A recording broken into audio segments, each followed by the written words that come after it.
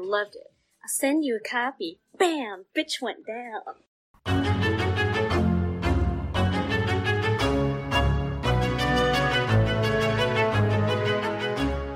And welcome back to Horror Queers. We are talking international. We are talking people eating puke. And we're talking about Piano Wire. I'm Joe. And I'm Trace, and I think we're also going to be talking about names that you cannot pronounce. You know what? I just fucking realized as I was prepping for this, I was, God damn it, I'm going to have to read these names out loud, and I am fucked. Listeners, please revisit our Fatal Frame episode for a sneak preview of the clusterfuckery I'm about to get myself into. They're both Japanese movies. What foreign language did you take in high school? Okay, so you're not compulsorily required to take a foreign language, but the majority of people will obviously take French. Oh, that makes sense. sense. Canada's second, well, no, it is a national language in Canada. Well, in the South and Texas, I mean, like, people take a lot of stuff, but Spanish is typically the one that people take. And people always have trouble pronouncing it. And I'm like, you literally just sound out every vowel. Spanish is actually easier than English because the vowels have only one sound. There's no, like, soft or hard, like, vowel sound. Oh, I see. So it's like you're reading it phonetically. Right. That's kind of how I treat Japanese. Okay. Well, we don't have a Jenny Nelf to help us this time, so we're gonna phonetically sound our way through this together. We are. And we're talking about Audition, or Audition. No, don't do that. No? Right. Sorry, we talked about this last time. I wasn't trying to, like, co-opt the accent. I was just trying, well, I don't know. Well, no, because, like, if people say, like, Barcelona, that's not really, I mean, it's super fucking pretentious, but it's not, like, cultural appropriation, I don't think. I don't know. Okay. You are threading a thin line here, my friend. I'm gonna jump off of this hill. Okay. Just don't die on it. But yes, and we are going to be spoiling this movie from beginning to end. Yes, this 20-year-old movie, which is celebrating its 20th anniversary, but we are spoiling the fuck out of it, as always. Yeah, 20th anniversary. Well, okay, so here's one of those weird things. It premiered at the Vancouver International Film Festival on October 2nd, 1999. That was the first screening it ever had. It got an official release in Japan March 3rd of 2000, and then a release in the States on August 8th, 2001. So It is 20 years on October 2nd, but I think when we scheduled this, we looked at the US release date of August 8th, which is not the first time this has happened to us. See previous episode, Calvert. There you go, Calvert. But yeah, and it was distributed in the US by Vitagraph, and it has a runtime of 115 minutes. I don't know the budget of it, but I will say, I was watching it last night. I started at 11:30 at night. Okay, I know. That seems ambitious. Well, because I wasn't going to have time to watch it between this and work today, so... Oh my god, Trace, we get it. You have a job. I have a day Stop job. boasting. Oh my god. No, but actually, I thought... Because I've seen this movie twice before, and I remember thinking it was very, very slow. I thought it kind of flew by when I watched it last night. Yeah, I ended up having to watch it in two halves because I kind of did the same thing, only, unlike you, I do not work a conventional day job, so I was able to have the luxury of breaking this up. But it was not as bad as I remembered it being either, but I do find that in my memory, the only thing that I really recalled is, like, the man in the sack and the ending. Like, it's crazy how much of the middle section I forgot. Well, because this movie is essentially 3 films. I mean, it's like a romantic comedy for the first act, then, like... It's a police investigation. Well, he's not a police officer, but it's an investigation film in the second half. Right, well, because the second act is kind of split between their courtship, which is done very... And it's more of like a romantic drama in that case. And then, it becomes a police procedural or police investigation. And then, then the last act is just like a horror show. Yep. But yes, I mean, luckily there's not really much information to relay. I don't have an opening weekend rank, but when it opened in the States, it did end up with a domestic gross of $131,296. And that's it. I have nothing else to say about the box office. But... Okay. It was received very well by critics and audiences. The audience score has to be like modern audiences. Oh yeah. You're looking at 81% on Rotten Tomatoes from critics and an 80% from audiences, but a Metacritic score of 69 out of 100, but an audience score of 8.3 out of 10. Yeah, that smacks of people rediscovering this film way after the fact, after people like Quentin Tarantino, put it as one of the scariest films he's ever seen. Well, you know what? I actually heard about it whenever Bravo was doing their 100 scariest movie moments, which I think was in the mid-2000s. And it was like, it was in the top 20, I think. And I just remember, them talking about the vomit bowl, which, holy fuck, is still gross to this day. See, so disgusting. And they really just let that camera linger on that man drinking it. It's gross. You betcha. And actually, listeners, if you haven't seen this movie, surprisingly, it's not... What you're imagining it to be is probably not quite as bad as it actually is. And all of the violence is relegated to the last, 20, 25 minutes of this 2-hour movie. And to be honest, most of what you're actually seeing is not there. This is the Texas Chainsaw Massacre situation. For the most part, the violence is all in your imagination with some really good sound effects. Yeah, exactly. I mean, and we'll get into it when we talk about the ending, because I feel like that's going to take up a lot of the podcast. But you can handle it, I promise. No, I don't promise that. No, I would not promise that. Let's just say that Brian started to watch this with me, then he got bored, and then it was just a bunch of, what the fuck? What the fuck is she? Oh my god! Why? Oh, you didn't from warn the him? Other side of the room. Oh no, I don't warn him. But yeah, so this is directed by Takashi Miike. I don't think I've seen another one of his films. Oh my gosh, really? The ones I have listed are each The Killer, One Missed Call, and the Masters of Horror imprint episode, which I've seen parts of that Masters of Horror episode. I've seen the violent parts. Right. But he has over 100 credits to his name, and I don't think I've seen one. Yeah, I've seen a couple of them. I'm not a purist by any stretch of the imagination, but he is crazy prolific. Or he was. I don't know if he's pumping them out quite as quickly as he does now. But when I would go to Fantasia a couple years ago, sometimes he would have 2 films in competition. Yeah, I think the last thing I remember him releasing, it was during Fantastic Fest, was on Blade of the Immortal. And that's the thing, it's he does a lot of Yakuza movies, which don't really interest me that much. And I base it on absolutely nothing. I haven't seen enough Yakuza movies to make a judgment call. It's just not something that I'm I'm gonna go take 2.5 hours to go see that, because I think that movie was 2.5 hours long. Yeah, he does tend to make a lot of longer films as well. I've seen Ichi. It's kind of like the last act of this film stretched out to feature length. It is super gory and graphic, but it's basically just a crime drama. That's the one that I want to see. And then I've never seen One Missed Call, neither his version or the American remake, but I've heard that I don't need to see the American remake. I've seen the American remake, and dear Lord, I've seen such sights that I will... Yeah. No. So, so that's kind of, there's not really much more to say about it. So why don't you take us into what this film's about? Okay, here we go. Bear with me. Mm-hmm. When his wife Ryoko, Miyuki Matsuda, dies of cancer, our protagonist, Aoyama... I was saying Aoyama. Aoyama? I don't know. Aoyama, Ayama... Let's say Ayama. I'm going to say Aoyama because when I was reading the book... No, you can say however you want. We'll just... One of us will be right. But when I was reading the book, I was saying Aoyama. It's like you're pronouncing the A-O. Aoyama. Okay. Aoyama. God damn it. It's okay. Just say what you're going to do. I'm just going to say main guy. Luckily, the villain's name is really easy to pronounce. This is so true, yes. Okay, and he's played by Ryo Ishibashi? He's in Suicide Club, but he's also the detective in the U.S. version of The Grudge. And so when I was watching this, that's all I could picture him as. I definitely remembered him, but then you know how sometimes you're like, have I seen this person? Or am I basically just being a racist and confusing them with somebody else? Because I also thought that with his friend, and then when I looked up his credits, I was like, I've seen him in stuff too. I have one credit of his where I was like, and we'll get to it, but go ahead. Okay. Say the name for me again. Aoyama. Aoyama. Aoyama, but fast. Aoyama. Okay, Aoyama. And I could be totally wrong, but that's how I say it. This is what we're sticking with, and if you fuckers don't like it, you can deal with that later. Aoyama becomes a widower and single father to his son, Shigehiko. So you can just say Shige, because that's what they call him in the book. Shige. Okay. Played by Tetsu Sawaki.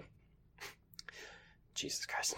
After many years, Shige encourages his father to remarry and over drinks with his movie business friend, Yoshikawa, who is played by Jun Kanemaru. Okay, so I was saying Jun Kunimura. Sounds better. I don't understand what your issue is with reading, but it's okay. Yes, just all reading in general, completely illiterate. But yeah, no, he's also in Ichi the Killer, but his thing for me was he plays Boss Tanaka in Kill Bill Volume 1. And there we go. That's what it was. Yes, in case you don't know, listeners, Boss Tanaka is the guy that infamously gets his head chopped off by Lucy Liu when he brings up her Chinese or Japanese and American heritage as a negative. I've watched that. Done. I know. I've watched that clip of her killing him multiple times in my life, and it's great. It's a crowd pleaser. Yeah. I mean, as the entire movie. Well, that's what I'm saying. It's he's in the movie for 3 minutes, and yeah, it's a hot his face is imprinted on my mind forever, or his head. Wow, just the head, maybe flying through the air. Okay, so Yoshikawa ends up encouraging him to pursue an audition for a new wife, and Aoyama says that he wants a young woman who works and has a skill like piano or Japanese dance. So they put together this fake audition for a fictitious pilot that could also turn into a real movie called Tomorrow's Heroine, which is a romance film. Mm-hmm. And basically they're after this obedient and well-trained girl. So it's not the best look for your protagonist, I'm just going to say. And the book, and I did want to mention everyone, so I know I've mentioned the book, but it is based on a book that's only 190 pages long. That's written by Ryu Murakami. And it's pretty much the exact same tale. There are some minor differences, but it pretty much, the movie follows the plot of the book beat for beat, but actually adds stuff to it, which is kind of a rarity for a book to film adaptation. Usually you have to cut things out of the book, but because it's so short, it's the movie adds. Mm-hmm. Yeah, it's actually very much like a Tarantula, The Skin I Live In situation where the book is relatively short and to the point, and then the film, I don't want to say indulges, but it elaborates on it to such an extent that I think you get a bit of a more in-depth picture. Yeah. I think I read somewhere that someone says, when you watch the movie, the book just seems like an outline by comparison. Oh, wow. Mm-hmm. Okay. That's interesting. And he's also, the author, is it Ryu Murakami. Murakami, yeah. He's a very famous Japanese writer, one of their most significant, isn't he? Yeah, he wrote Piercing, which the movie adaptation of that came out last year with Mia Wasikowska. And he also wrote a book called, I think it's In the Miso Soup or something, that everyone has told me to read. So add that to your book reading list, I guess. Pretty much. Okay. So Aoyama stumbles on an application amongst the many women who apply for this of a young woman named Asami. Thank God for her easy to pronounce name. Yeah. And the actress is the actress is Ehi Shino. So I was saying Ehi Shiina. So it's you're pronouncing both I, Shiina. Okay. Ehi Shiina. Eihi Shiina. Jesus Christ. You know what? You're pronouncing her name. It's fine. It's Asami. Her name's Asami. Yes. And she is a classically trained dancer. So at the audition, Aoyama claims that he feels like a criminal as the women all blend together in this montage of inane and obtrusive questions. And it's filmed like a comedy. This audition is played for laughs, and it goes on for almost 10 minutes. And I want to talk about this in more detail. So, okay. Because I've got a riff. So okay.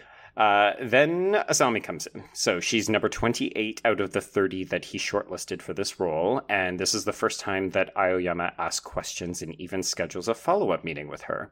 So Yoshikawa warns him that something doesn't feel right about her, and it turns out later on that her references don't check out. She has no connections to all of the things that she put down. So this woman is either a liar or she's not telling the whole truth. And of course, then there's also the strange moving burlap bag that we see in her house when she's waiting for phone calls. So, Aoyama and Asami eventually go on this great all-day date. They've got a lunch thing, they've got a dinner thing, everything is going super well, so much so that he tells his son that he plans to propose. The new couple go away for a weekend, but before they consummate the relationship, Asami reveals these burn scars on her upper thighs and explains that, she's got some trauma, which we already know because she had talked about how by leaving her dance career behind, she had essentially accepted death. So it's one of the things that attracted Aoyama to her. So it made her more mature in his eyes or whatever. Yeah, and I think also that she had kind of like accepted a fate that was larger than her own, which, feeds into that subservient thing that he's looking for. Right. Okay. And then she asks him to love her and only her, to which he agrees because, of course, there's like a half-naked lady in front of him and he wants to get to Bone Town. But, of course, he obviously does not understand the ramifications of what she's asking. And in the morning, she's gone. She's completely disappeared. So this is when the film turns into a bit more of a detective show. Yeah. So Aoyama turns to Yoshikawa for help, but his friend refuses. He doesn't want him to go after this girl because he thinks that she's kind of bad news. His spider sense is tingling. Yeah. Aoyama goes into investigation mode. He eventually tracks down Asami's old dance instructor, Mr. Shimada. Oh, I didn't put his name down, but he only appears in a couple of scenes. Yeah. So he is a crippled man in a wheelchair who has ruined feet. Warning signs. And then in a flashback, it is revealed that Shimada is the one who burned Asami's thighs. And then next up on the quest, Aoyama goes to the stone fish, whose female owner was murdered and dismembered, and there were extra body parts discovered amongst her various appendages. Here we go. When Aoyama returns home, he is drugged, and he hallucinates a very extended dream sequence or flashback sequence. It all merges and mixes together. Yes, I have issues with the flashback sequence, or whatever you want to call it. Yeah, because they include information that he couldn't possibly know. Exactly. Yeah. And this is why I think this is like that particular part hung on my memory of this film, which is why I was always like, it doesn't make a lot of sense. No, yeah, and we'll talk about why some people have issues with it and some people don't. Yeah. So this extended dream sequence or flashback includes details of Asami's childhood abuse, as well as her revenge that she achieved using a wire garrote, a piano wire. Back in the present, Asami administers a paralytic agent that still allows Aoyama to feel pain, and then she slowly begins to inject him with acupuncture needles, first in his belly and then around his eyes. She then removes his left foot using the wire and begins to work on the right foot. At this point, Shike unexpectedly returns home. There is a brief suggestion that all of this has been a dream, but the reality is that Asami has truly attacked them. Shike winds up knocking her down a flight of stairs, and the film ends with the pair of lovers staring at each other across the room as snippets of dialogue from Asami plays, in which she describes being lonely and feeling that he was the only one who truly understood her.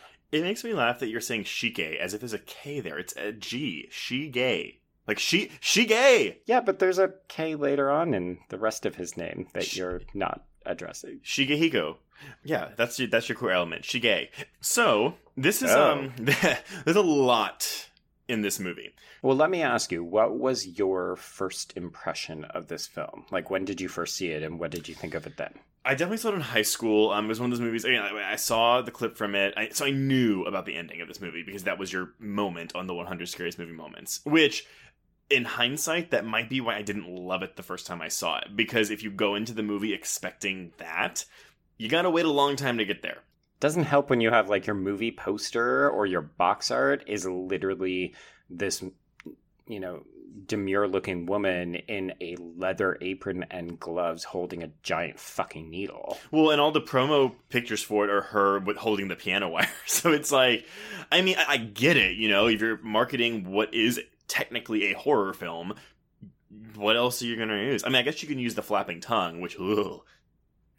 Yeah, it's interesting because I feel like this is one of those scenarios where this film was coming out at a time where there wasn't a significant amount of, like, imported horror films from Japan. Like, this was before J-horror became a big thing. So we weren't talking about Ringu. We weren't talking about The Grudge yet. Yeah. Well, and interestingly enough, this is one of the few, like, popular Japanese films that has not received an American remake. Yeah. Oh, my God. Thank goodness. I mean, yeah. Although I could imagine a remake nowadays because the themes in this film are very prevalent to what...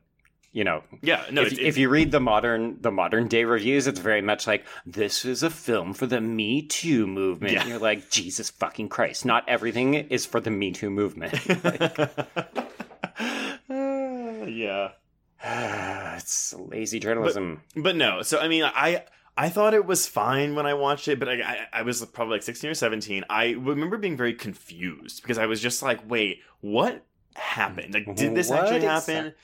Yeah, it's really weird. And I mean, we really when I watched it again in college, I kind of had. I mean, we even like because it was for an Asian horror film class, and we discussed it. And I was still just like, I don't really get this movie. And then watching it last night, I was like, maybe I was just stupid. I don't know.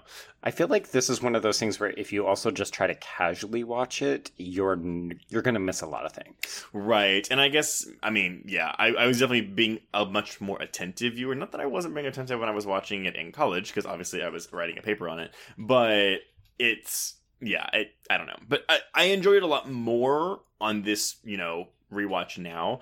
And I mean, maybe reading the book helped it a bit too. I don't know. We'll see. Quite possibly. By the way, what was your paper on this film about? I don't remember. No. I did get to write a paper on my this is for horror film, not Asian horror film, but on the Last House on the Left remake, because I got to write a paper on remakes. I know. Yeah, that film degree is great, y'all. It really took me places. Hey, it made that Patreon episode that we did on the Last House on the Left remake quite a bit enjoyable to record. So. Nice plug, but yes. Support us on Patreon. Pay $5 a month. It's great. Yeah, so I mean, I didn't love it the first time. I thought it was fine the second time, and I liked it a lot more this time. What about you? Okay. So I caught this a couple years after it would have come stateside. I watched it because the student AV club equivalent did programming blocks. So they screened this and they screened Not the Grudge. Ringu, thank you. Yeah. So this was kind of like my introduction to Japanese horror. And I had no idea what to expect, except for the fact that everyone was going on and on about the finale and how it was like the most shocking thing that you could possibly ever see, and nothing would prepare you. Yeah. And in that regard, they were mostly correct, because really, this would have been probably 2002, 2003. So we hadn't gotten into Saw. We hadn't gotten into Hostel. Like, I wasn't extremely well versed in some of the more grindhouse exploitation films of the 70s, so this was a bit legitimately shocking for me. Well, and I think because when you're talking about a grindhouse 70s film, though, like the entire film like has like the graphic violence, like the specific tone, whereas this film doesn't come out of nowhere, but it's very much like, whoa, holy shit, like, ugh. Yeah. I read in one review that somebody said, it takes a turn. I thought, yes, that is a bit of an understated way, but it's kind of also extremely appropriate. Because so much of this film feels like it's almost a treatise on Japanese culture and how lonely everybody is, and how this ridiculous lengths that this man will go to just find a new wife. Yeah. I also remember at the time when I first saw it, I didn't see his behavior as problematic as I do now. So I thought, he's lying to these women, but I didn't think of him as a disgusting creep, which is more or less what I think of now. I don't want to say it's a fine line, because you're right. Like, everything he's doing is fucking awful, but he is such a genuinely nice guy that, and I also wonder how much of that is, the culture, and also just how men were raised, which, I mean, then that sounds like I'm making an excuse for all men. Like, they're rapists, but that's how they were raised. Oh, blame it on their mamas. No, don't but blame your mama. I will say no, and that's why I wanted to read the book, because I wanted to get more in the characters' heads. And I tried to highlight some misogynistic dialogue, because that is the thing. Like, some people view this movie as feminist, some people view it as misogynistic, and I can see both arguments for what they are. And I think it contains both. Yep. At the end of the day, though, I think it's how do you think the movie is taking all of this stuff? And maybe we'll come to a conclusion today. I don't know. Lofty goals. Okay. Yeah. But yeah, I mean, we'll be making a final declaration, and whatever we decide will stand. So forever. At this point, everyone will just have to agree with us by the end of the podcast. So yes. Prepare yourselves. Exactly. But no, there's a couple things. He's like, I don't want to date an actress because there's something inherently wrong with girls who want to be actresses, blah, blah, blah. Like little lines like that. Honestly, though, Yoshikawa, his friend, is much more despicable in the book, and I think it serves as a better foil to make Aoyama not look quite as terrible. Okay. But in the movie, they don't really do that. Yoshikawa's whatever, but he doesn't have as many reprehensible qualities as he has in the book. So it makes them more on the equal playing ground. Yeah, he starts off kind of bad in that introductory scene where they're having drinks in the bar, and he overhears that group of girls who are chattering, and he's like, "Oh, these stupid girls! Like, where are all the nice girls in this country?" Like, yeah. And it's not despicable, but it's obviously, he's passing judgment on a group of women he knows literally nothing about. They also tone down Shige, because Shige in the book, he has a line, like, he says it multiple times. He says, "All the girls in my school are so ugly. Why can't we have pretty girls? Blah, blah, blah." And it's like a couple lines like that. Again, not terrible, but very much like, this is a stupid little fucking teenager. I hate him. So he's in high school in the book? I think he's supposed to be 15. Okay, because he's obviously college age in the movie, no? I don't know, no. Because the movie flashes forward. So the opening scene has Shige as like a little kid, and then it flashes forward 7 years. So it's supposed to be like from the age of 8 to the age of 15. Yeah, okay. I read that there was another like miniature time jump after their fishing scene. Oh, see, I didn't get that. I mean, maybe you're right, but I mean, I didn't get that. Because, well, then why would they do a time jump if they already told you 7 years later? Why would they do another time jump without telling you how much longer it was? Yeah, this is fair. I don't know. So, it's so complex because there's the issues of nature versus nurture, because the abuse that Asami experiences, and this is one of the big differences in the book, though, because in the book, I don't believe, so she is abused by her uncle, and then she goes back home and she lives with her mom and her new stepfather, and then the stepfather abuses her too. The movie adds the element of her ballet teacher who sexually assaults her. Yes. The book does not have that. Which is, I think, is interesting because the element of dance as a bit of a performance art that she has lost, but it's also like, it's such a predatory thing, right? Because we see these repeated shots in the film of her in her little, leotards, and she's dancing always by herself. Mm-hmm. And again, like, part of this is that you have to take everything that you see in the film as a grain of salt, because a lot of it we're meant to infer is actually Aoyama's imaginations or his hallucinations. Kind of, but it's not even like he's the narrator of the film. Like the film, is it third person omniscient? Is that like, it's an omniscient narrative where it's like you're not really like seeing this world through the eyes of any particular character, even though Aoyama is your protagonist, until I guess maybe the end, like when they start getting those flashbacks and shit. Yeah, I mean, that's one of the things that came out in some of these reviews, is this idea that people interpret the point from when they go on their weekend retreat and they have sex together and he wakes up and she's gone. A lot of people, well, not a lot, some people have inferred that at that point the film fractures into two different perspectives, and the stuff that you're seeing of her background or what she's doing that he couldn't possibly know, it's almost like he's dreamwalking or projecting, and then some of it is actually her lived experience. So I don't know. Take of that what you will. I mean, we can go to that later, because I have such a problem with that fucking flashback scene. Like, I would like it so much more if it was just an actual flashback and if he wasn't standing in the room watching it happen. Right. Yeah. Well, that's the piece that complicates it, right? It is, and it frustrates me. But yeah, so let's talk about how he's a giant prick. Oh, right. Sorry. We'll go to the misogyny first. Yeah, we can go to Asami later. Yeah, he's terrible. I mean, it's completely objectifying all these women based off a fucking picture and an essay. I mean, mm-hmm. And then all these women are made to look silly in their audition, and one of them even gets naked. So, actually, yeah. How did you feel about the nudity in the film?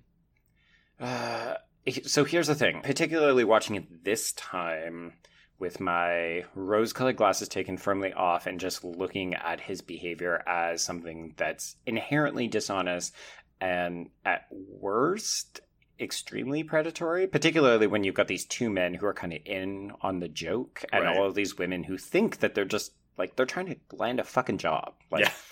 So I found it really disgusting, particularly when Aoyama says things like, "Oh, it's like, shopping for a new car."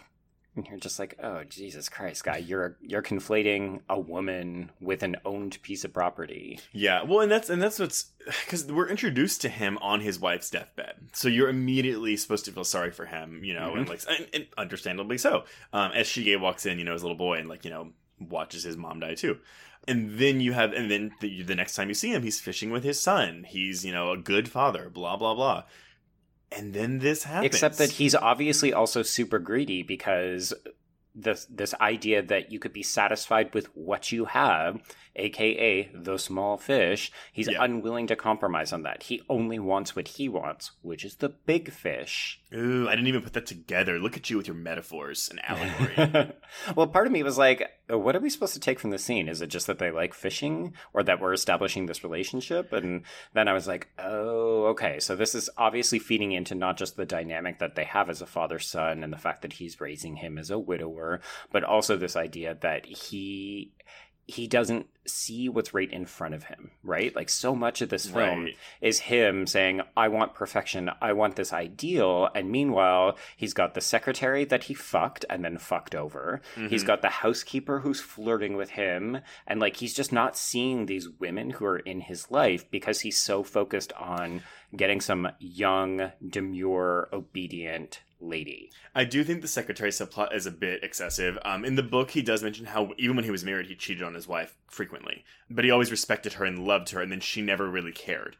Okay, that is a very different reading, isn't it? Exactly. But yeah, but there's no, like, because in the movie, I think that he's fucking the secretary, like, because again, in the 7 years since his wife died, I don't know if we're led to believe that he cheated on his wife with her. Ooh, it's very unclear. Mm-hmm. I think you could probably make the argument for either way. I mean, I guess it depends on really, at the end of the day, how do you feel about Aoyama? If you really find him despicable, then you're probably just going to assume that he cheated on his wife with her. Right.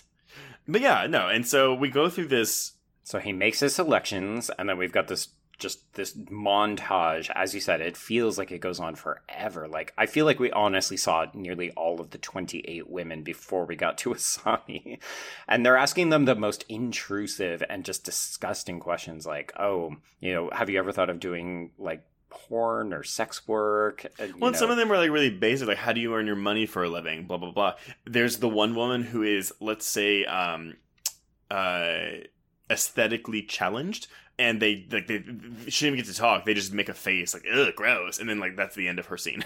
Yeah, it's pretty disgusting. I did want to say the rift, so the way that I'm going to try to make this funny, because I was so thoroughly repulsed, is that it plays very similar to the audition sequence in Bring It On. Which, so, I think Bring It On was 2000. So what you're saying is the director of Bring It On watched Audition. Yes. And was like, you know what? We could have some fun with this. With cheerleaders. No, you're not incorrect, actually. I mean, it's the the vibe is almost the same kind of comedic, like, we're gonna cut through a bunch of these different women. They're gonna have weird different quirks. Some of them are gonna be really interesting, some of them are just gonna be hot messes. Mm-hmm. And I think at this point you're meant to think that it's kind of fun, like, these two guys, they're just shooting the shit, they're seeing all these ladies, and then we get to Asami, and that's when the film kicks in proper, right? Because we've been waiting for this moment where they actually meet. Yeah, so basically for the first half of the film, you have just women constantly being objectified the entire first half of the movie, up until, when Asami just flat out leaves him. But he does genuinely fall in love with her? Yes? Yes? Question mark? I think he does. He thinks he does. I mean, whether or not, like, it's real or not is, I guess, up to the viewer. But yeah, because he does want a wife and he does care for her and love her, but it's almost like grief porn, where it's like the more, like, traumatic backstory she gives him, the more into her he becomes. Yeah, he's almost more turned on by this veneer that she poses, like, clearly because he doesn't actually know any fucking thing about her, because she's either completely lying to him or, Well, that's the other thing too, though. So yes, he's lying to her about this whole thing, but she's also lying to him about a lot of stuff. This is true. And I think that's actually where the film gets so much of its power from, is that this isn't about a terrible man who gets his comeuppance. This isn't about a woman who's been sexually assaulted or mistreated throughout her life who's getting revenge on men. It is both of those things. Mm-hmm. Both of them are equal and true. And so when I see these hot takes on the film about how, this is feminist, this is misogynist, it's like, yeah, they're both. Like, it is doing all of that at once, and that's what makes it complicated and interesting. But that's then where you have to say, what is the movie? And that's just kind of, which behavior is it advocating for, or which style. And I mean, I don't think it's doing any of that. Like, I don't think it's actually saying, here is the way to read this film. Right. I think it's acknowledging that relationships are totally fucked up and messy. And honestly, I mean, you've seen Piercing, right? Yeah, I have. Okay, so if people haven't seen Piercing, it's also a great film. It's a lot smaller in scope than this. I thought it was fine. I probably need to rewatch it. It's also very short. I think it's like under 80. It's under 85 minutes. But yeah, that sounds about right. But it's very much playing in the same kind of minefield of murky sexual relationships between men and women who they've got more on their minds than what they initially present, and they're more complicated, like, which I think is fascinating. This isn't a simplistic, rape revenge film. This isn't, a misogynist man pulls a con on this, poor woman. Like, it's so much more interesting and nuanced and layered than all of that. And so, okay, what do you think then of the fact that they added in a sexual abuse subplot? Like, is it not enough that she was verbally and physically abused by her uncle and her stepfather? Like, why add in the sex? I did like the touch, though, that she essentially, like, she's emotionally stunted. Like, when she's feeding the man her vomit, she literally becomes a child again, and she like pets him as he's drinking the vomit. Yeah. Obviously it's like a literal visual representation of like what her mental state is like, but it's like, do we need the rape story? The childhood molestation? I don't know. It's tricky. It feels like now we're living in a time period where there's a lot more audience pushback against things like giving a woman a rapey backstory for the sake of making her broken, or making her someone that needs to be saved, or making her someone who hates men. I don't know that we were living in that world back in 2000, so I do wonder if it's a bit of shorthand to say, like, this is part of what broke this woman. I mean, for me, I think if you want to talk about something that's disturbing but effective, I think the visual of the heated chopsticks and her getting burned, it's very suggestive of rape, like, because it's happening on her upper thighs, the way that the camera is framed, it kind of looks... like it looks sexualized in a lot of ways. So I kind of would have been happy in quotation marks with just that, because I think that that's powerful enough. And unlike the most rape revenge films, though, you don't actually see any sexual abuse in this movie. It's just very much like this. Like, I guess when they show him masturbating in his wheelchair, it's very heavily implied that he sexually abused her. Yeah. But I mean, do we need to know that about her stepfather and that kind of stuff? It's like, I mean, I think part of it is that it's setting up this idea that every interaction that she has had with men has always been tainted by grotesque sexual encounters. And it's interesting, right? Because this film is talking about love and sex as though they are also separate things, right? Like, right. So for her, sex is something that can only come when a person pledges to love her and only her. Mm-hmm. I was reading the Wikipedia after I watched it, and the scene that I forgot. I love how you talk about it like it's a dirty thing. It is a dirty secret. So I was reading the Wikipedia. Because I feel like, because then I'm not a real scholar. I'm going to the fucking Wikipedia. I'm not reading a book. It's the Cliff Notes. It's the starter place to go. But I like to do that just in case like there's something I miss. And like, sure. I actually had forgotten that the POV scene when she sneaks into the house after the maid leaves, after the nanny leaves. I totally forgot that was a thing. Like, I just didn't remember it. But in the Wikipedia notes, it says, oh, she sees a picture of Ryoko, and that's what sets her off. That's what makes her say, oh, he's never going to not love her. He's always going to love her in addition to me. Yeah. Well, that's why in the summary, I made a point of saying that when he agrees to it, he doesn't really understand what it encompasses. Because if you do want to look at him as a guy who is legitimately looking for a wife and has legitimately fallen for this woman, when he says, yes, I agree to love only you, he isn't lying to her. But in her interpretation, love is all encompassing. So he can't possibly have a son and a dog. Well, I was going to say, so the son is the big thing. So because she loses it when they're having sex, or when they're about to have sex. And the movie glosses over this fact, but the book does say, like, because he doesn't remember, she drugs him. And he remembers mentioning Shige, because up until that point, he'd never mentioned his son to her. Yeah. Well, and ladies and gentlemen, this is why when you are thinking of proposing marriage and maybe spending a lifetime with somebody, it's generally a good idea to introduce them to like your friends, your family, so that everybody knows what everybody's getting into. Yeah, and then the exact line when it's like saying it's the book just goes, it hadn't just been a misunderstanding after all, it was about Shige. She hadn't been able to accept or forgive the fact that Aoyama had a son whom he adored. There's never even a mention of Ryoko, which the movie obviously adds that, so that she was already going to do what she was going to do when she snuck into that house. It's just like Ryoko's picture was fuel to the fire. Yeah, I mean, because I think at that point, she's broken in. I mean, she's the one who has chosen to disappear. So they consummate their relationship, and then the next morning she's gone. And in the film, I think it could be inferred, or you could read it as something changed. And as a result, she has decided, like, she can't pursue the relationship. And for that period of time, like, we're only focusing on Aoyama. Yeah. Because he's off in detective mode, and we have no idea what's happening with her. Whereas... it's interesting that is the breaking point, because in the film we really have no idea what has set her off. And the next time that we see her in the present day, or what we can assume is the present day, is that POV shot. So she's chosen to go away and separate herself from that. And then when she comes back, like, she's breaking into his house. It's also the only shot of the movie, though, that is a POV shot. And, like, I wonder what was the motivation stylistically to do it that way. Like, was it to add, like, attention to it? Or, I mean, I don't know. Are we meant to believe that it's some other person? Right? Like, oh, that secretary subplot is about to come back in a big way. You know what? I wonder if maybe that was the, like, intention of, like, maybe it's the crazy secretary. I mean, briefly. I don't know. Well, because when is it when he starts imagining, like, he's fucking... Oh, that's in the flashback scene. I'm sorry. But he imagines, but at that point, it's because he's been drugged, right?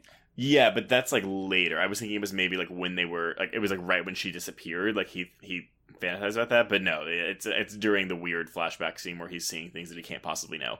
Yeah. And yeah, like, the woman blowing him is the secretary, then it's the son's girlfriend, then it's, like, all these people. But yeah, so I think we got on a digression, but as we are apt to do. I know. But no, so, you know, it's a bold move with the childhood trauma, and then of course it's like, well, is it going to make this girl insane? Like, her being abused like this, is it going to make her crazy? And both the movie and the book do basically say yes, that is why she's nuts. Did you ever watch this and not think that she's nuts? Well, no, because going into it, I knew that she was going to cut his foot off. But I do love that Yoshikawa the whole time is like, there's something wrong about her. But, yeah. I mean, do you think the movie's trying to hide that fact from the audience? I don't know. Here's the thing. I think that there's undeniably something wrong with her. I don't think everyday people will just cut off a person's foot or, you know, hold a man in a burlap sack and then feed him your vomit. Like, well, maybe that's a bit of a kink. Who knows? We're not going to yuck your yum. Okay. That is you. But I guess the thing that I found really interesting about the climax, and I don't want to go into it like in too much detail because I know we'll get there. I know. I don't think that she thinks she's crazy. I think that she thinks that she's love struck. Well, that is again going into your nature versus nurture, though, because she was raised by men who abused her, who called her disgusting, who did all this stuff. Like, it was emotional abuse and on top of physical abuse. And then, like, the first, maybe I'm assuming, sexual experience she has. Although I guess also, yeah, I'm assuming that the teacher molested her, but we don't really know that either, I guess. Well, I mean, he definitely burned her. No, he did. He definitely burned her, and he definitely, like, masturbated, like, whatever. Or maybe. I mean, that's also kind of like one of those psychedelic flashbacks. But, yeah, I mean, I guess, yeah, we don't really know for a fact. There's never an explicit mention, but I think it's very heavily implied that he did. So she's had these 3 terrible male role models her entire life, which is, of course, shaping, yes, how she views love, how she views care. Okay, so here's my wrench in all of this, and it's something that when I was reading reviews, when I was looking at like feminist discussions and all these kinds of things, it never comes up, and it's because it's such a brief part of this film, but I don't think it's insignificant, particularly given the nature of our respective podcasts. Yeah, she has a sexual relationship with a woman in this film.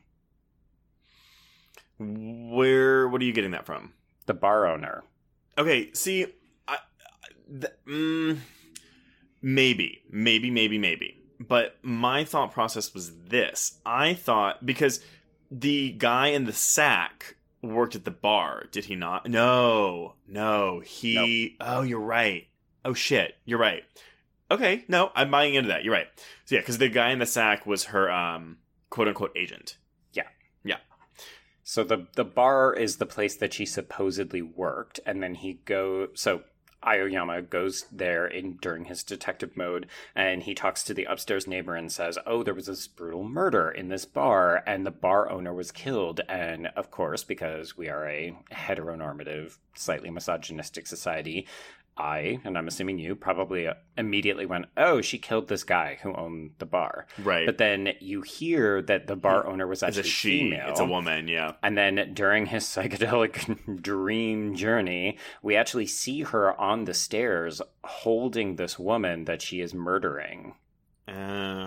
And I was like, that is intimate. Like, she's clutching her. Like, it's actually the most physically intimate that we see of all of her encounters. That's, you know what? I'm not gonna lie. I didn't even, because I don't recall the shot of her killing her on the stairs. And I just watched this. It's so brief. It's so super brief. Yeah. But I did catch when they said the bar owner was female. I did catch that. But yeah, because she just says, I work for a friend 3 nights a week. It's such a weird, interesting thing. And the fact that nobody else catches on to it. I mean, it is so brief, but part of it I think is interesting because if the entire, analysis and conversation about this film is always that, oh, she's been sexually assaulted by all of these men, she's never had a positive relationship. But then we see that she has had this other relationship. We don't know the nature of it. We're not provided any of those details. But it's clearly not a female versus male thing. Well, that's the thing, because then the feminist aspect, though, is kind of complicated. Because one of her victims, is a female. Yeah. So my reading was actually that she's kind of a pansexual because she falls in love with these individuals. And then when they don't adhere to her very rigid definition of what loving her and only her means, that's when she does away with them. Right. Well, and also, okay, I mean, would we even call it a revenge film? I mean, I guess for her, it's not even really revenge. No, I don't think it's a revenge film at all, because this is about keeping these people that she loves as close and dependent to her as possible. So she, in a way, is also looking for an obedient mate. Yeah. Well, no, because she says, you can't run away if you don't have any feet. Which there's... That is blood-curdling. There's more information, though, of why she does the feet in the book. Okay, tell me. Well, okay. Just tell me. No, all right, let me... I'm going to do a really quick dramatic reading. So everyone, in the book... So first of all, there's no person in the bag, there's no vomit, none of that's in the book. You don't for sure know that she's nuts until the last 20 pages. And again, it's a 190-page book. She has the former boss agent guy, and basically, though, he's already dead. So when Yoshikawa comes back, he's like, hey, just so you know, the guy died a while ago, but they didn't know the circumstances of his death. And that's really all there is. But there is a line in the movie when she's talking about her past abuse where her stepfather was handicapped. Okay. He was in a wheelchair. So when she's drugged Aoyama, the book goes into a brief, and by brief I mean 1 or 2 pages, explanation as to why she's crazy. This may work for you, this may not, but the movie obviously glosses over that and says, we don't need to tell you. Which I appreciate. I don't need a psycho explanation. So the line I said earlier, so I'm just going to continue it. So I said she hadn't been able to accept or forgive the fact that Aoyama had a son whom he adored. Nor had Yamasaki Asami, it's Yamasaki in the book, not Yamazaki. Stupid. Okay. Ever overcome, as Aoyama had believed, the trauma of being raised by a stepfather who beat and abused and reviled her. She still carried that trauma, still lived with it every day. Any man who betrayed or lied to her was the same as her stepfather. Therefore, according to her reasoning, such men should have their feet severed to resemble him more closely. When not working at the part-time job that covered living expenses, this is the Stonefish, right. She spent all her time preparing for the next operation. She would become intimate with a man and simultaneously begin forging a plan to cut off his feet should he prove to be just like her stepfather. In her teens, she'd only dreamed up the plans and never carried them out. She didn't have a proper tool, for one thing. It was while watching a cooking show on TV that she discovered the wire saw, a thin steel cable with teeth and a ring attached to either end.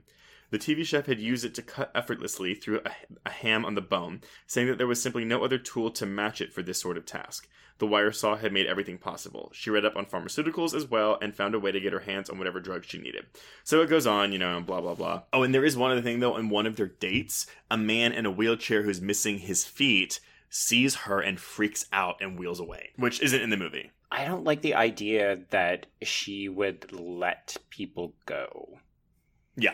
Like, I like this idea that she's almost a collector, and these people that disappoint her, she doesn't stop loving them, although she may kill them if need be.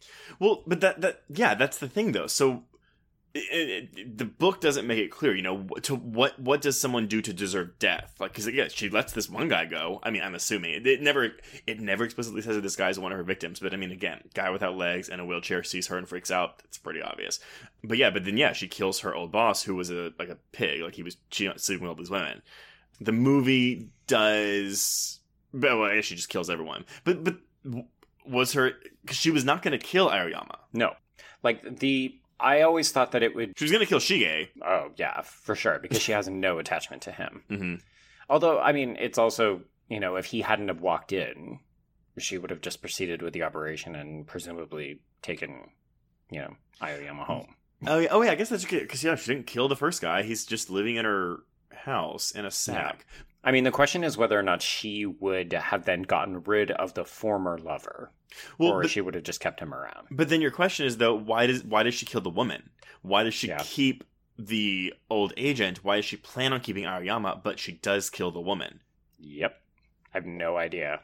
It's like this tantalizing little thing that I just want to tease, and there's not enough there except to speculate on. See, I think what I had thought maybe was that the agent was sleeping with the bar owner. Okay. I mean, I don't know. I don't know if she ever mentions it at one point or another whether they even knew each other. But I was thinking maybe if they were dating, he goes to the bar, like where she works, and she has an affair with he has an affair with her, kills her.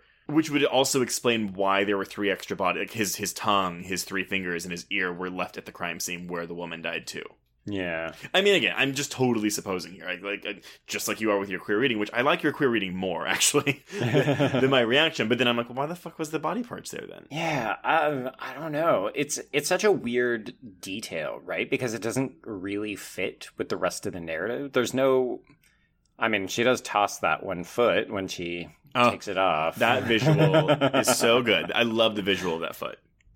Yeah. I mean, I don't think we're going to have any answer. So why don't we just get to the beautiful gore, the pièce de résistance of this film. Yeah. So she gets in, she drugs his drink. We get a really sad look at this dead dog with its tongue just hanging out.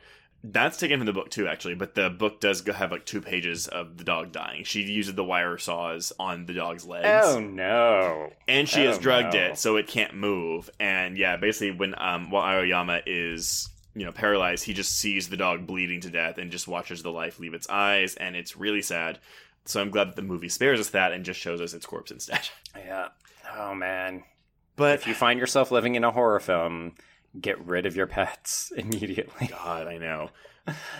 But before we even get to the killing, you have to get... I guess not even the gore, but yeah. So we have this flashback. So he gets drugged. Talk me through this. Well, I'm trying to... I don't even know if I can talk through. I didn't do a play-by-play. Okay, so I've got it kind of broken down into 5 bullet points. Okay, you do it. So, okay. And this is not verbatim or anything. But, yeah. So it starts with their earlier, I presume, lunch date where she talks about, the relationship that she had with her stepfather and how she was abused as a child. Yeah. And then it goes into a sequence where he sees his dead wife warning him that Asami is no good for him. Yes, but no, it's during their date. She's at the table next to them. Yeah, which is, I think, how you are meant to know, because we revisit both the lunch date and the dinner date, I want to say 3 times. And we're given more information of the day each time. So the first time we see the day, it's we don't get the full story. Yeah, which I think is important, right? This is another element where you can tell, we didn't actually ever name the person who wrote the script because it's not Takashi Miike. Oh, yes, I'm sorry. That person, it's Daisuke Tingen. Okay. I'm going to say that. But he also wrote the imprint Masters of Horror episode for Miike. Oh, interesting. Okay. But him seeing his wife doesn't bother me. Him, like, more stories that, like, whatever. Because him seeing his wife, like, I'm like, okay, cool. Like, he's, going crazy. Like, he's... Yeah, it's your clear signifier that this isn't just a flashback at this point. We're now not only discovering new information that we as the audience didn't know, but also it's a very simple visual metaphor to say, like, hey, this is not just a flashback. This is him hallucinating. Yeah. But... So then after that, we get this sequence where the various women, including Asami, his secretary, and the son's girlfriend, proposition him sexually. And that seems to be taking place... Is that in his house or is that in her house? I think it's in her house. Because then it morphs immediately to, the bag's behind him. Yeah. Yeah, so the bag starts to move, and then we see that there's this mutilated person. So this person doesn't have their tongue, obviously missing an ear, obviously missing feet. Yeah. And then that's when we see... It is a great visual. It is a great visual. Great, yeah. Honestly, people in bags equal good movies. Yes. And then we get like this other weird flashback sequence where we actually get to see how she...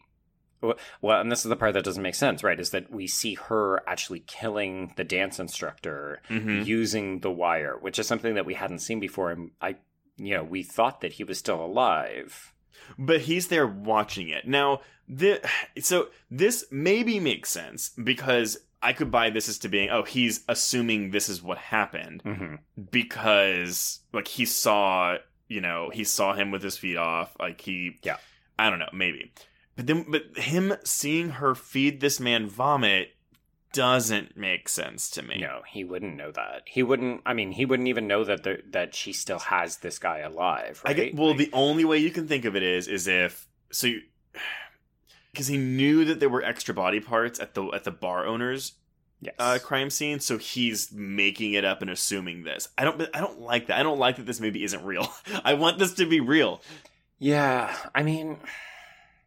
It's an interesting creative decision, right? Because basically the entire second, like the last half of this film, you're meant to not trust what you're seeing, or you're meant to question what you're seeing. And there's changes in color. So some of these scenes are tinted blue, and, we have the POV shot, which we haven't seen in any other part of the film. We've got sequences that look like flashbacks, but they also have, our main character standing there watching them, witnessing things he shouldn't know. So I like this idea that all of a sudden the film is constructed to make you question and wonder the validity of everything that you're seeing. Right. It's not without its problems though, right? Because you either accept that he's making all of this up in his mind, or he's making assumptions, which is like, well, how does he know all this shit? Yeah. Or you're getting this sort of random intermingling of what he maybe assumes is happening and what actually did happen, which is that reading where people say, oh, now we're mixing her real life events into it. I think it wouldn't bother me as much if we didn't see that she had him in the bag earlier in the film, which is waiting for the phone to ring. Like, if we had never seen that before and we were just getting this in this flashback, then I could be like, okay, cool. So he's, like, assuming this is what happened. Right. I can maybe deal with that. But because we know it's true, but then it doesn't make any sense. And it doesn't ruin the film for me by any means. I mean, I still like this film a lot. It's just, I don't understand, why not just show it in a flashback? Or why not just show it? Like, I don't, why is he there? Why does he need to know this or imagine this or see this? I think because it makes it so much more delicious with what actually ends up happening to him. Because, it's this idea that in horror, nothing is quite as bad. Like, if you just, go up to the Texas Chainsaw Massacre house and Leatherface runs out and kills you immediately, there's nothing as delicious as Helen Shivers' run through the park, through, all of that. And I Know What You Did Last Summer, because, like, when you know what's coming and you know how bad it can get, isn't that so much more terrifying? For sure. I mean, absolutely. But yeah, like, it's kind of surprising that they don't just say, like, oh, okay, he discovers, like, a newspaper report and, like, here's a flashback. What's interesting is apparently Miike wanted to end the film at the onset of the torture scene. Like, so not even show it. Like, oh, this is, like, we're ending it. He's kidnapped and he's drugged, and because like, what's going to happen. We know what's going to happen. And one of the producers told him to be a man and see it through to the end. Good to see that chauvinism is just alive and well, both in the film and outside of the film. Yeah, and that's not my quote. I didn't make that up. That is a direct quote. Well, I mean, so some people, and this is something I can't comment on because I don't know enough about Japanese culture, but they fixate this film at a very important historical moment. So this is at the beginning of the new Asian cinema wave. It's at the turn of the century, which is a period of time when there was a lot of tension around gendered roles in Japan. So some people have speculated that this film is very much a commentary on the traditionalist approaches that Japanese society has. So like, you know, women have their roles and then men have their roles.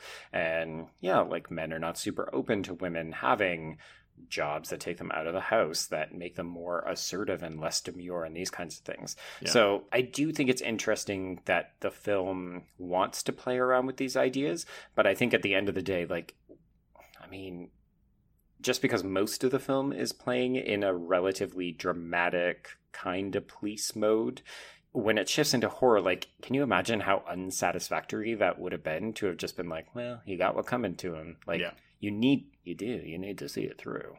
Yeah, for sure. You're like, stop talking. No, it's just going to be a gripe I have with the film. So it is what it is. It's why it's not a 5-star film for me. Okay. I mean, so not the only reason. Do you like the gore then? Do you like that final sequence? No, the final sequence is fantastic. But again, like we said at the top of the episode, it's gory, but it's not like it's more impactful than what it doesn't show.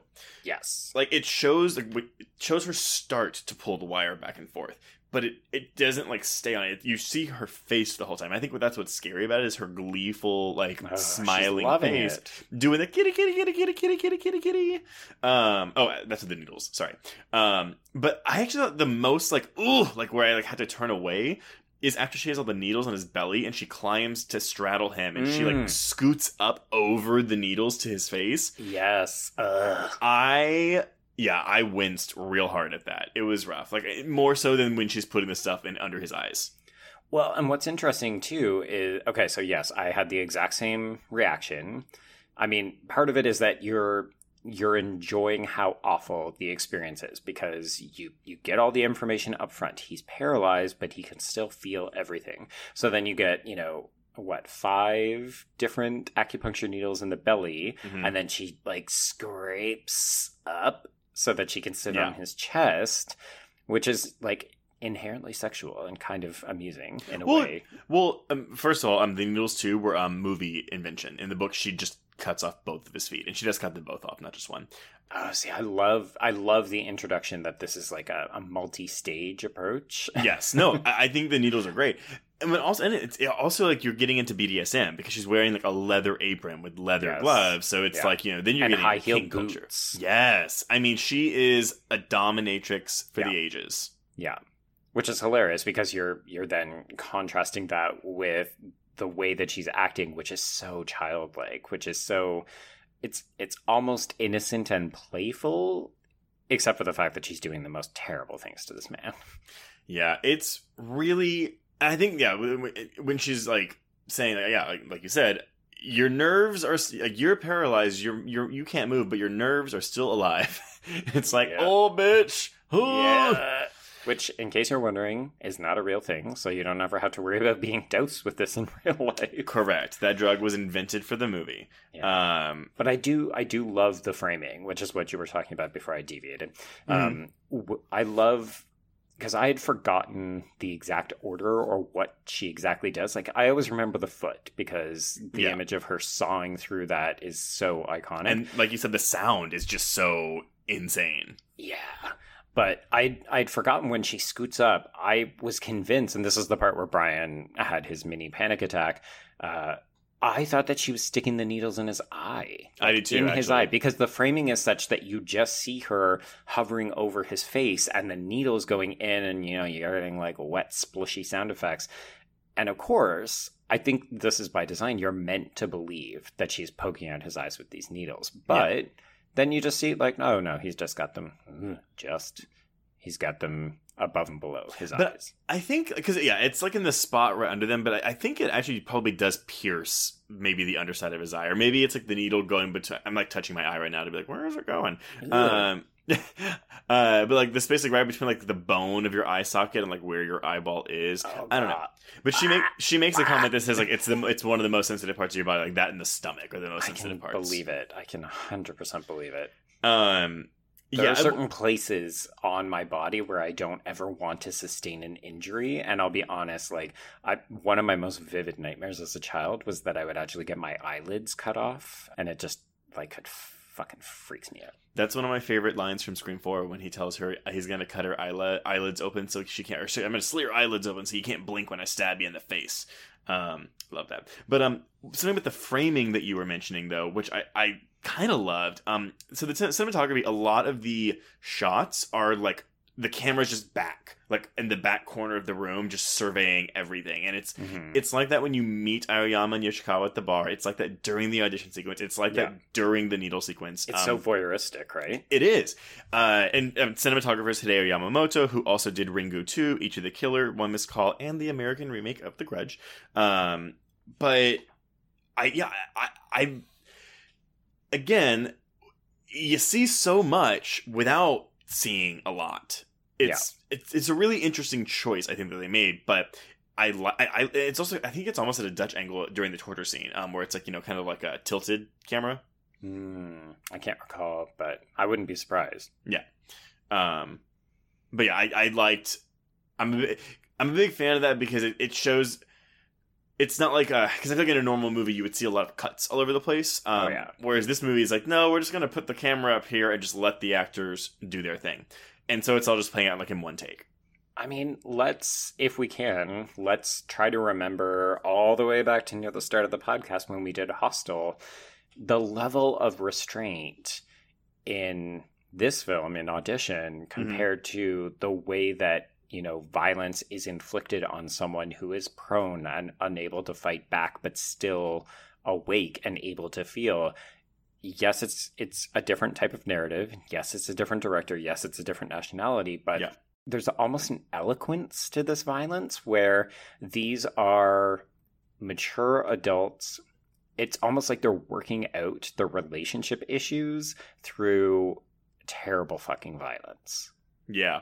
I can see that. I can totally. Like there's almost like a love in the way that the way that she's handling him, because of course he ain't doing shit to her. So, well, I know you said at the beginning, like Tarantino has mentioned this movie as like one of his favorite movies of all time, and I'm sure Eli Roth thinks the same thing because he's a Tarantino nut. So they're the two of them are beaten off in the. I was like, they're just masturbating to this movie. Yeah, like, oh yeah.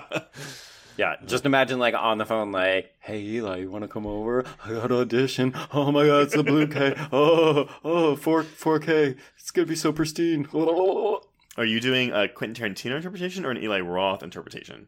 I'm assuming it's Tarantino because no way Tarantino's gonna go to Eli Roth's house. No, yeah.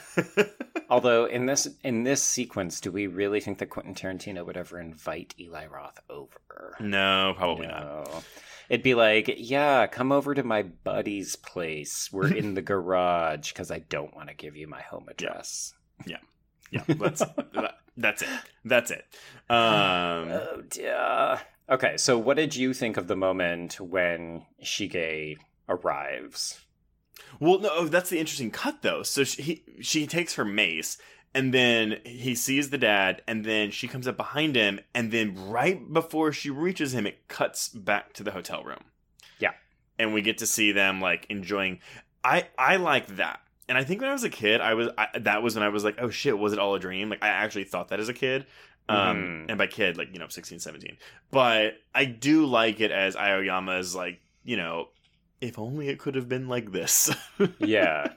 Well, and it's still Mike being playful and saying, like, maybe, like, are you certain that this is what's actually happening? Like, maybe this is just a really bad trip. Yeah. Which, okay, if it ended like that and it was God, it's all a dream, would you like it? No, I would burn this movie. I fucking hate It Was All a Dream. Yeah, I do too. I hate that in TV shows. I hate It's All a Dream. I hate, we're going to wipe the protagonist's memory so they don't remember anything that happened in this movie. Oh my god, no. Looking at You, Pokemon, the first movie. I love you, but fuck off with that ending. Oh, wow. Okay. Well, speaking of, like, out of the blue left turns. I know. That's the movie where, they go through all this shit, and then in the end, the Pokemon Mewtwo, like, erases all their memories. And it's like, what was the point of the movie if they don't know? Oh, it makes me so mad. Yeah. So, anyway. The journey is for the audience exclusively. Hey, I fucking hate that. That's such slap in the face. But yeah, no, so this one, I'm glad I didn't do that. It does extend the runtime of this film even more than it already is. But yeah, it's fine. I mean, again, but then you're like, because we're supposed to be sympathizing with Aoyama, who, for the first hour of this movie, we're like, this guy's kind of a dick. So, do you think he deserves what was coming to him? I mean, this is one of those things where are we allowed to pass judgment on the fates of characters? And I say that not to be like, don't ask me a rhetorical question, I'm going to be a bitch about it. Right. It's like, I don't know that anything someone could do is worthy of having your fucking foot chopped off with piano wire. Like, not even an axe. It's not even fast. Okay, well, no. So then go look at your rapist in Last House on the Left, or right. So, but that's a different story. But yeah, no, for sure. I get what you're saying. Well, I was going to say it earlier, and I don't know if they're an equivalent, but when you were talking about whether or not we should consider Aoyama a bad guy, I flash back to the conversation that we had with Ariel during our Ginger Snaps episode, where we talked about Sam presenting as this nice guy who just wants to help Bridget, and he's not that bad, but he's fucking all the girls in town, using them up. Yeah. So I kind of feel the same way, right? Like, and it makes for more interesting characters for me, because he's not a good guy and he's not a bad guy. Does he deserve what happens to him? Probably not. But does he deserve some fucking comeuppance? Like, yeah, I think so. I think there's a difference between those two characters, though, because I'm trying to figure out the best way to describe it. Because I was going to say, well, Aoyama thinks he's a good guy. He believes he's a good guy. He just doesn't know what he's doing is so fucked up. But then you can say the same thing about Sam. Right? Whereas he thinks what he's doing, he doesn't see anything wrong with what he's doing. But what he's doing is fucked up. So I don't really know the difference between it. It's just a matter of how do they come across to you. But I think it's so much more clever and complicated, and it leaves us as an audience more almost emotional heavy lifting to do as a result. Because at the end of the day, I think if you watch a film like Audition and you say, well, that guy got what he had coming, or yep, that crazy bitch deserved to get booted down the stairs and have a broken neck. I think you're actually missing the point of this film. If anything, I was actually kind of upset that she died so quickly. Oh, yeah, for sure. It's almost anticlimactic. Although there is that great shot of her neck bone, protruding from her neck. Well, I even love the slow motion of her just falling back down the stairs. Because normally, with when people get knocked down the stairs in movies, it's typically, they're rolling and hitting walls and going. This one is she's fucking airborne. Yeah, it's kind of amazing. You know what movie jacked that was Scream 4 when Sydney kicks Ghostface down the stairs. Oh yeah. It's and then we end it on her corpse, or maybe soon to be corpse, just telling actually repeating a line from earlier in the film, but just telling Aoyama how happy she was to see him, and that's where we leave it. We don't, and I'm sorry. Then it cuts to credits with a fucking pop song. I was like, what is going on? That was very jarring. I love it. It's are you all dour and recovering from the crazy shock of what I just gave you? Here, have a little pop. I almost wish I could have seen it in theaters, which actually Draft House played it at Terror Tuesday a couple weeks ago, but I didn't want to go because I gotta go watch. I have to watch it again in a month, right. So I'm not gonna go see it in theater. I don't want to watch this twice in a month. But just because a bit in 1999 or 2000 to be I wonder what people thought when that just started playing. Yeah, I can tell you, watching it with a room of 21, 22-year-old Canadians, who, like, I think maybe one or two people had actually seen it, including the person who programmed it. Mm-hmm. I mean, I think for the first part, it was the film trying to live up to these expectations because everybody knew something of what would happen at the end. But then when you actually get to it, there's almost nothing that can prepare you for it. Yeah. It's one thing for somebody to say, oh, well, yeah, like she hacks off his foot with piano wire. But it's quite another to see someone actually do it. And, like, in the annals of film history, it's one of... I can't really say that I've seen a lot more. Like, normally you see people get, garroted, like, on the neck. Mm-hmm. And that's it. Yeah, but you never see the wire, like, go through. I mean, I forgot that we really see that decapitation. Yeah, I forgot all about that. Which I think is maybe more, like, showy than the foot stuff. Like, it shows more. It does. But yeah, it's intense. It's... Mm-hmm. I mean, I really like this movie. I think it's great. I think it's aged very well. Yes. It's a Me Too movie. Fuck your mother. But yeah, no, I mean, again, I liked it a lot more on this watch than I did in my previous two watches. I would recommend reading the book, y'all. If you've seen the movie, it's fucking 190 pages. It's a super easy read. I read it literally on a 3-hour plane ride. Cool. So yeah, it was good. Yeah, so do this and then do a piercing as a double bill. See, I wasn't crazy about that movie Piercing, so maybe I'll go read that book and see if it makes me like the movie more. Oh yeah, and then report back. Yeah, we'll do. Okay. So I have a game. I have to say, I think we've been forgetting our games. So what's your game? I can keep it short and fast, but this is one for everyone to play at home because it's a terrible one. I want to know, if you had to lose a body part with piano wire, what are you going to go with? I've actually thought about this before because no, I have a very low tolerance for pain, like really low. Like if I was getting tortured, I would give out information immediately and just be like, kill me, literally just kill me. Okay, so your life as a spy is over. Yeah. I can't. Like when I watch The Americans, I'm like, oh god, like I can't do any of this. Like I would be a terrible spy.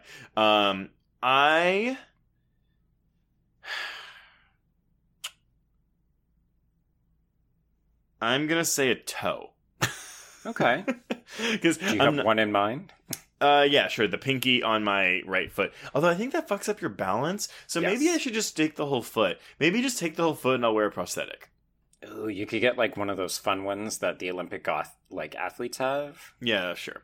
Well, because what body parts can you give away? You have your fingers, your hands, your toes, your feet, your penis, your arms, your ears. I went with ear. Okay. Yeah. I would never get rid of my tongue. Very gross to look at, but I'd like to think that they're so, like, it's mostly cartilage and not a ton of bone. So hypothetically, it would come off relatively quickly and there wouldn't be like a lot of lasting damage. All right. I believe that. I mean, people get their ears pierced all the time, so I'm sure getting it cut off can't be much different. I'm sure it is. If you've had your ear cut off, please let us know. God. I mean, contextualize it though. Tell us, were you attacked by a lady after you slept with her? Don't just say I lost my ear. It was fine or it was terrible. Please contextualize it. Please give us that story, and we'll read it on the air one day.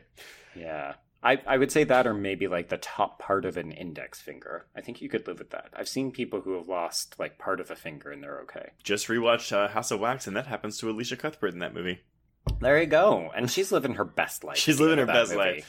So, any lasting thoughts on Audition before we get into what we're talking about next week? I'm with you. I think that the film has aged really well, and I actually appreciate it a lot more than when I first saw it. Because I think the hype is that it's all about the ending, but there's actually a lot more to the film. And if you disregard the beginning part of the film, you're not really taking the whole thing in. Yeah. And same. And we've had a couple people tell us that when they listen to our episodes, they actually discover that they like movies that we discuss. They like the movies that we discuss more after hearing us talk about it. Because obviously, if you don't understand a movie or you maybe don't notice things and that's why you don't like the movie. Yeah. Hopefully, maybe if you've seen this movie and you don't like it, maybe that our discussion is like maybe inspired a newfound appreciation for the film in you. I don't know. But that's why I read the book. Because I wanted to know things. I was like, what the fuck?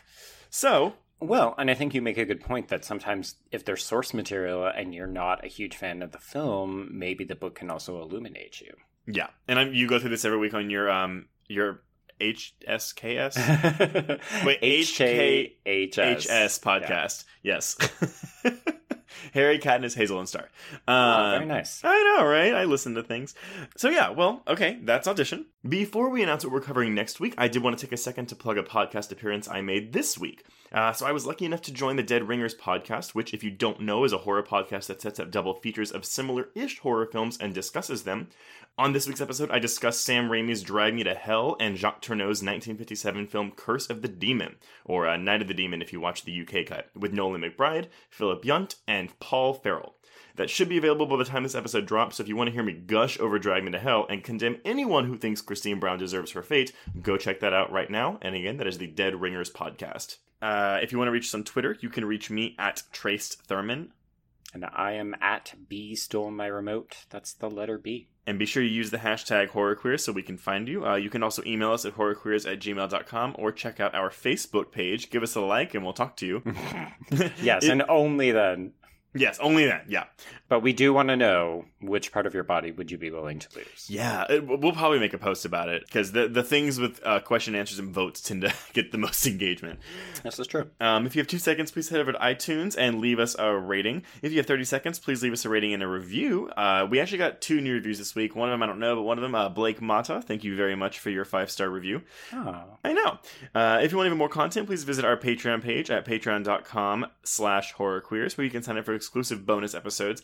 Our last full-length one was on Crawl, but we will have one coming up in a few weeks on 47 Meters Down Uncaged. Mm-hmm. And we just talked about aquatic horror in the most recent mini-sode. Yes. We should have another one dropping this week, too, on our horror hot takes. If you want to hear some of our controversial hot takes, you can, pay us money and go listen to that. There's a couple bombs in there, I'm not gonna lie. Things that I think could, lose us followers. I did make Joe gasp twice, so... This is true. There's that. But yeah, so Joe, what are we covering next week? I think we missed the cue off the top, but we are technically in a month-long block of femme fatale films. Yes. So we are going to continue the trend in week 2, and we're going to watch 2017's Tragedy Girls. Which is a much more fun movie than this one. It's true. It's more in the spirit of the Bring It On audition scene. Yes, it is. So, make sure y'all seek out Tragedy Girls if you haven't seen it. You can also find my review for the film out of South by Southwest on Bloody Disgusting, where I said it earned a like, a retweet, and a follow. And if you don't get what that means, watch the film. You'll get it. So, I think we can cross out Audition. Yes, and cross out Horror Queers.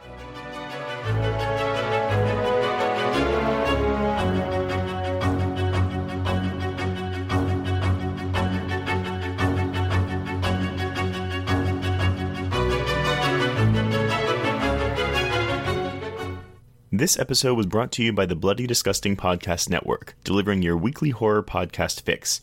To find more episodes of this show and others, please visit bloodydisgusting.com/podcast network.